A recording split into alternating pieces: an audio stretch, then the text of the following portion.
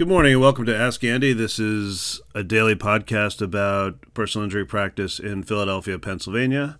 My name is Andrew Neuwirth. You can reach me at 215-259-3687 or on the web at Neuwirthlaw, NEUWIRTHLAW.com. I wanted to talk to you today briefly about limited tort. There's a ton of stuff on various lawyer websites regarding limited tort.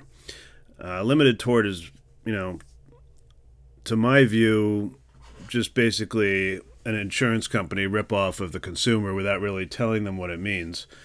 But that's just my view. So what is limited tort? Limited tort means that when you signed up for your insurance policy, whether you were fully apprised of it or not, you agreed that you would not be able to pursue a claim for pain and suffering unless you had serious impairment of a bodily function. So probably no one explained that to you, and probably you did sign forms electronically or otherwise saying that.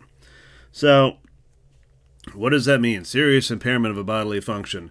Well, there are lots of lawyer ways around it, but before we even get to that, there are a bunch of exceptions. One of them is if you're hit by a drunk driver. The more important ones are if you are hit by someone who is from an out-of-state vehicle or usually a commercial vehicle. And there are a couple other ways that are exceptions to limited tort. There are a couple other ones depending on, where you fall in your family. But essentially, let's take the basic situation where you're rear-ended, you're not at fault, the other driver's 100% at fault, and their insurance company will call me up and say, hey, we're at fault, but your lady's limited tort.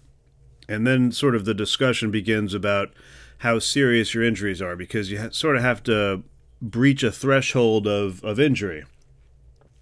Now, in my mind, that threshold is lower than in the insurance company's mind. So in my mind, the easy ones are, fractures, anything that's obviously easily diagnosed by radiology or some other objective test. So, for the most part, you don't need a permanent impairment of function for the rest of your life. You just need a serious one. So if you're in a cast or something, obviously you have impaired function. The harder discussions are about when you have a pre-existing back pain condition, but it's worsened in the accident. Is that a serious impairment of function? Well, that's the sort of stuff that gets fought about, and that's, the sort of cases that may go to trial, and the sort of cases that, might get won or lost at trial, depending on how a jury views things. So, that's limited tort in a nutshell. A lot of people come to me concerned that they're limited tort, whether they know it or not, and they certainly don't know about the exceptions. And, up until about 2 or 3 years ago, there had to be proof that you were limited tort, meaning you had to have physically signed a piece of paper from the insurance company saying that you agree to be limited tort. These days, the past 2 or 3 years, I've seen almost exclusively electronic signatures, so there's really not a need for the insurance companies to keep a form anymore. But anyone who's had a policy with any insurance company for more than 5 years at the same insurer will, it's worth looking, and it's, basically fundamental part of the legal, job, or my job as a lawyer, is to get the sign-down forms. I had a case that I'm working on right now where one of the first letters I send to the insurance company from my client is, please give me all the sign-down forms for my client if they're limited tort. So I asked 2 years ago, then I asked again 1 year ago, got nothing, and finally, as we were approaching trial, I demanded them one more time, and sure enough, out of the blue, there come a response from State Farm that they didn't have the forms.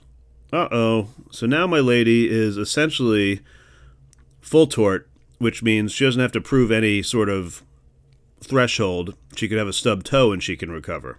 And that's kind of how limited tort works in fundamental terms. What it says is, if you are limited tort, you can recover for any actual losses, meaning, time off from work, if you can document it, or deductibles you had to pay, etc., but nothing else. No pain, no suffering. So the big value in personal injury cases is the pain and suffering that everyone would agree you'd been through, and not the actual monetary damage, because that's usually fairly minimal. Most people don't have a choice. They have to go to work, and they'll go to work through hell or high water if they're in pain or not. But the pain takes a lot out of them, and it restricts what they can do, and that's where the value in these cases is, for both the client and the lawyer. So limited tort was an attempt by the insurance companies to stop any recovery for pain and suffering. And it's a load of hooey. It's basically just a ripoff of the consumer. I don't think the insurance company would really dispute that. What they would say is, well, you were given a full recitation of your rights and you gave them up. So, the difference in premium annually for a lot of people is like $100, $150 a year, and you just gave up your right to sue for pain and suffering. So did the insurance company tell you that?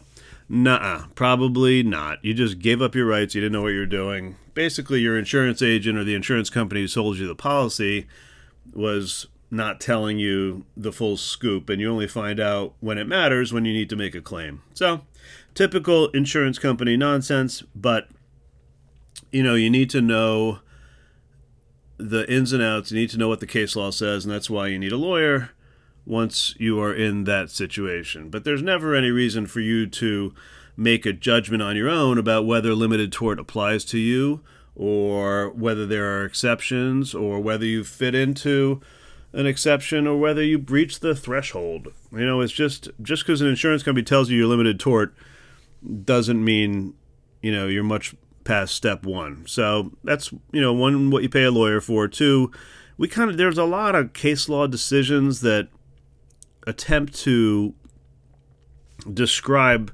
limited tort and how it applies, but a lot of it's just judgment call. There's definitely like guardrails and rules of thumb and cases on all sorts of duration and injury and severity. So for example, if you treat for 18 months, that's probably breaching the threshold of limited tort. If you get one epidural steroid injection, is that breaching the threshold? I think so, but insurance company may not. So, you kind of get into that gray area of lawyer judgment, and look, those are things that go to arbitration in Philly, or they go to jury trials if there's enough on the line. So that's enough for today. It's Friday. I hope you have a great weekend, and this has been Ask Andy. Once again, I'm Andrew Newworth, and I hold people accountable.